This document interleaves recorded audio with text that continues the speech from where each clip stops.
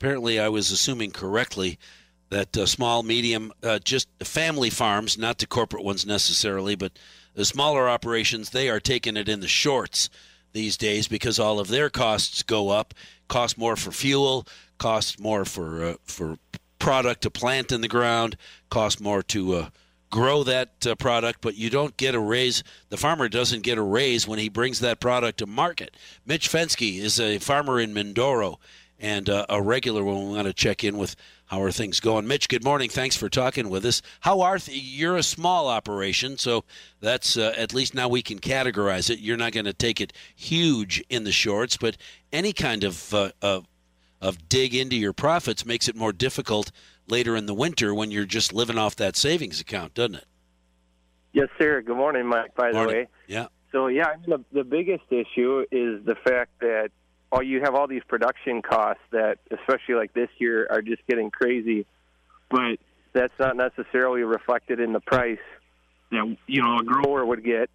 But everybody else kind of is the ones really taking advantage of making the money in the whole process. So. Well, and, we go to the grocery store and notice that milk is more expensive and bread is more expensive, and we're grumpy because the grocery store is ripping us off.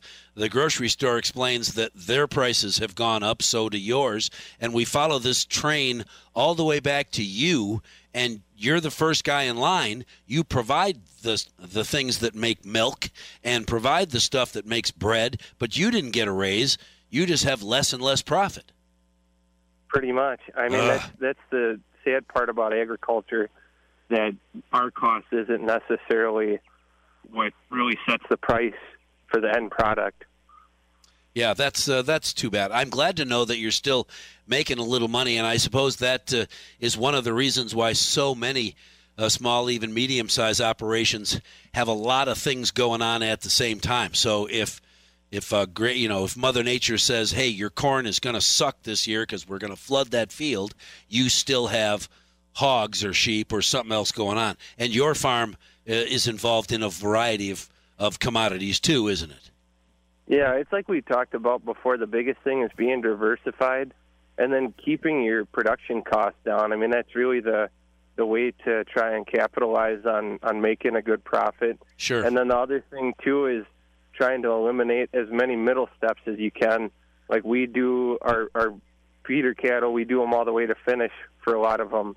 And so there's no middle guy that's making the money. We're the ones that are, selling direct to a customer. So that helps us to make a little bit more. Right. So when somebody wants to buy a cow or half a cow or a quarter of a cow, they can just call you and say, what have you got ready to go? Absolutely. And we're also selling, by the pound basically. So if you wanted a pound of hamburger, we try to make it as easy as possible. And like I said, by eliminating all the middle people, that really makes it so that we're able to make a good profit. So, yeah, well, that the important thing is that you're able to stay in business and make a little profit and support your family, feed your family, and everybody has a little something at the end of the day, whatever it happens to be. That's awesome. How is the Russia? Ukraine? The war? How is that? Does it impact you daily, or I know you're following what's going on over there, but how does it impact you? Yeah, I mean, like for us, because of what we're doing up here, we're not really affected by it. I mean, other than like fuel prices and stuff, but I mean, not everything has to do with Russia either. But I mean, the biggest thing is going to be like wheat and then the sunflowers for the oils. So you just paying attention to that. I just encourage people to really keep a close eye on things.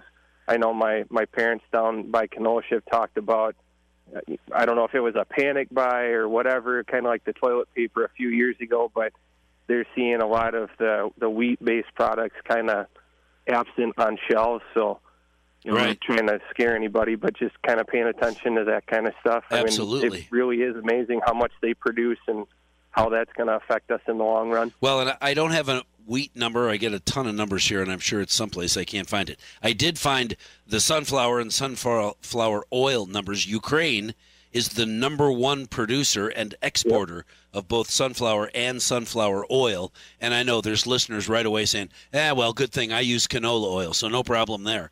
but sunflowers and sunflower oil used in a lot more than just a tablespoon on your fry pan. Absolutely, and that's why, they're looking at even like now you're seeing soybean prices kind of go up, and, some of that has to do with, trying to derive the oils out of the soybean now too. So it'll be interesting to see, short-term and long-term what kind of goes on here. But I do know that they're working on planting over in Ukraine. So cool. Like I said, it's just a matter of paying attention to what's going on the world stage for now. All right, we're out of time, but I am always curious to know, in particular, since you drive unusual vehicles, have you ever looked into replacing any of your diesel or gas-fired vehicles with electric? Mike, I would love to. I'd love to say that having an electric vehicle would be awesome, but we have winter here, and that's the biggest thing. And then, the charging station issue, just like you were talking about before on the air, you still need the fossil fuels in order to make the electricity. There's really no way around that. Like I said, the electric vehicles in the wintertime, I don't know how you could really make that work at this point. It's going to take time to get there. Right. I spoke to a trucker who looked into replacing his big 18-wheeler with, and all he needed was $500,000 to do it. What's the cost to replace your diesel tractor? Have you looked into what that would cost? Yeah, I don't even know. I'm just right curious. Now, everything, even used stuff, is just so crazy. I wouldn't even want to venture a guess. Well, then don't guess, because that'll just be one of those fake news rumor blah blahs, and I don't want to deliver any of that. But I do appreciate the fact that you're able to join me on the first Friday of every month with an update on how it's going on your farm and how the community is reacting, and how the situation in the globe is impacting your situation. And we'll be talking calving next month, because we should have some calves by the time we talk next. So babies on the farm, that's good. Mitch Fensky is a Mindoro farmer and a friend of show, and I will be in touch with him regularly just to make sure that things are good, because what he does on his farm impacts what you do at the grocery store and how much you may have to cough up to get it. And if you understand a little more about that whole process, then be sure that you're unhappy with the right people.